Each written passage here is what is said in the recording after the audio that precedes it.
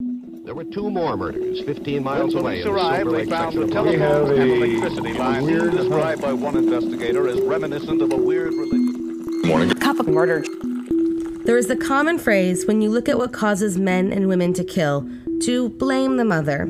But on October 12, 1946, a boy was born into a family that, after you hear about the bizarre story of his crimes, you will undoubtedly change the phrase to blame his father. So, if you like your coffee hot but your bones chilled, sit back and start your day with a morning cup of murder. Ion Romaru was born on October 12, 1946 in Romania. Ion was the eldest of their three sons and spent a portion of his life watching daily as his father Floria beat his mother. The pair eventually separated, but his parents were just the beginning of Ion's troubled childhood. The boy, who always received high marks in conduct, had to repeat 9th grade and later a few years in college. During his teen years, he incited a public scandal when he was caught having sex with the daughter of one of his teachers. The girl was a minor. When he was 18, he was convicted of aggravated assault. Despite his rough beginnings, he entered the Faculty of Veterinary Medicine in 1966, where his professors described him as shy, semi-literate, poor vocabulary, and extremely narrow set of interests. He exhibited strange behaviors that left him with little social interaction. His own roommates avoided him. He had an uncontrollable libido from a young age and could often be found prowling around school looking for a girl instead of sleeping. In 1967, he was diagnosed with esophageal spasm, reactive nervous syndrome, and mental issues. But mostly he was just seen as a troubled boy. That was until from April 1970 to May of 1971, when he began terrorizing the city of Bucharest in Romania. Beginning with the premeditated murder of Elena Oprea, Ion would often attack restaurant waitresses who were walking alone with a hammer, small axe, iron bar, or knife. He would always strike after midnight when the unusual weather like snowstorms, driving rain, freezing, or fog were present. He became known as the Vampire of Bucharest. His crimes, however, were not limited to beatings or stabbings.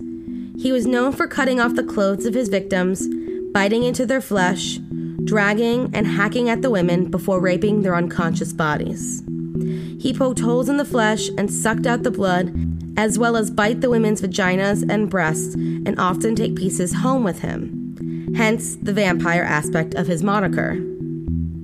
Many of his victims were able to escape before being murdered, but 4 were not so lucky.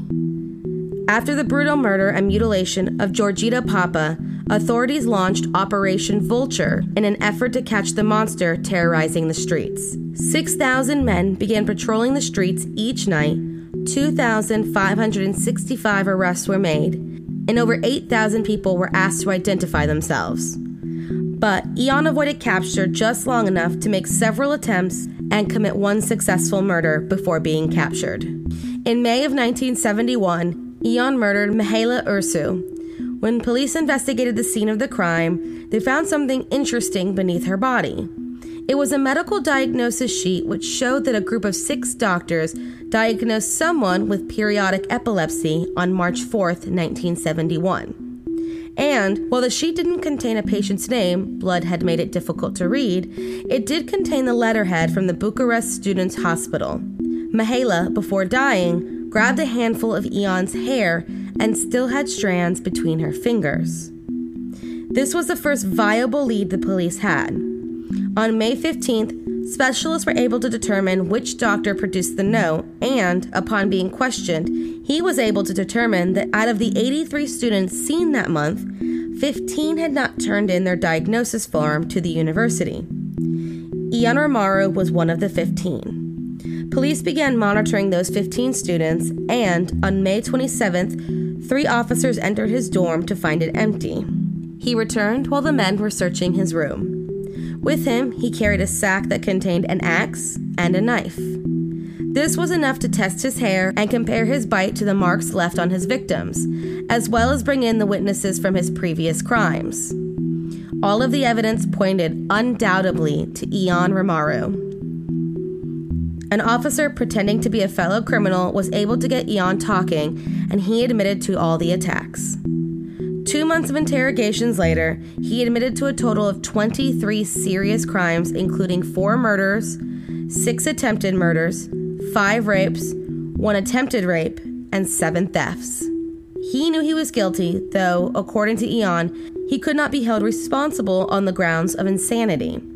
Later, some even theorized that he suffered from a form of criminal lycanthropy due to his nocturnal prowling, animalistic energy, mutilations, and effect from the weather. Despite this, he was found guilty and sentenced to death. He was dragged, fighting the entire way, and executed by firing squad on October 23, 1971. Before the guns were fired, he yelled, "Call my father so he can see what is happening to me. Make him come. He is the only guilty one." So, where does the father come in? Well, it soon came out that Florio Romero knew about his son's crimes and may have even egged his son on. He was even washing his son's bloody clothing after the attacks.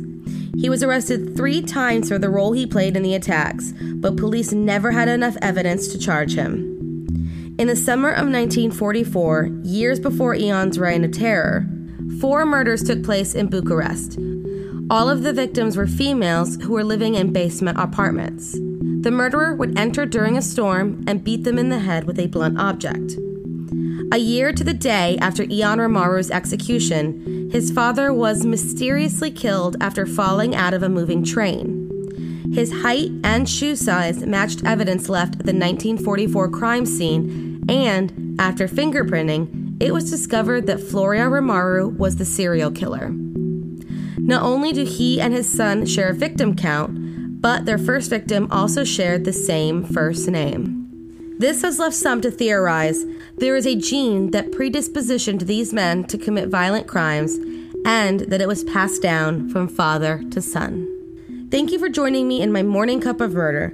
Please join me again tomorrow to hear what terrible thing happened on October 13th. Don't forget to rate and subscribe and let me know how you like it. If you want to help support the podcast, there's always Patreon, or just sharing it with your true crime-obsessed friends. And remember, stay safe. Thank you for listening to Morning Cup of Murder. This is a daily podcast that tells you what happened on this day in true crime history. In short, easy to listen to episodes that you can finish on your commute or while you enjoy your morning coffee. So make sure you check back every morning. My name is Karina. I am the creator and host. You can find Morning Cup of Murder on Twitter, Instagram, and Facebook. I have also set up a Patreon where you can donate a small monthly contribution to the podcast. All those links are in the episode description. Thank you again, and have a wonderful day.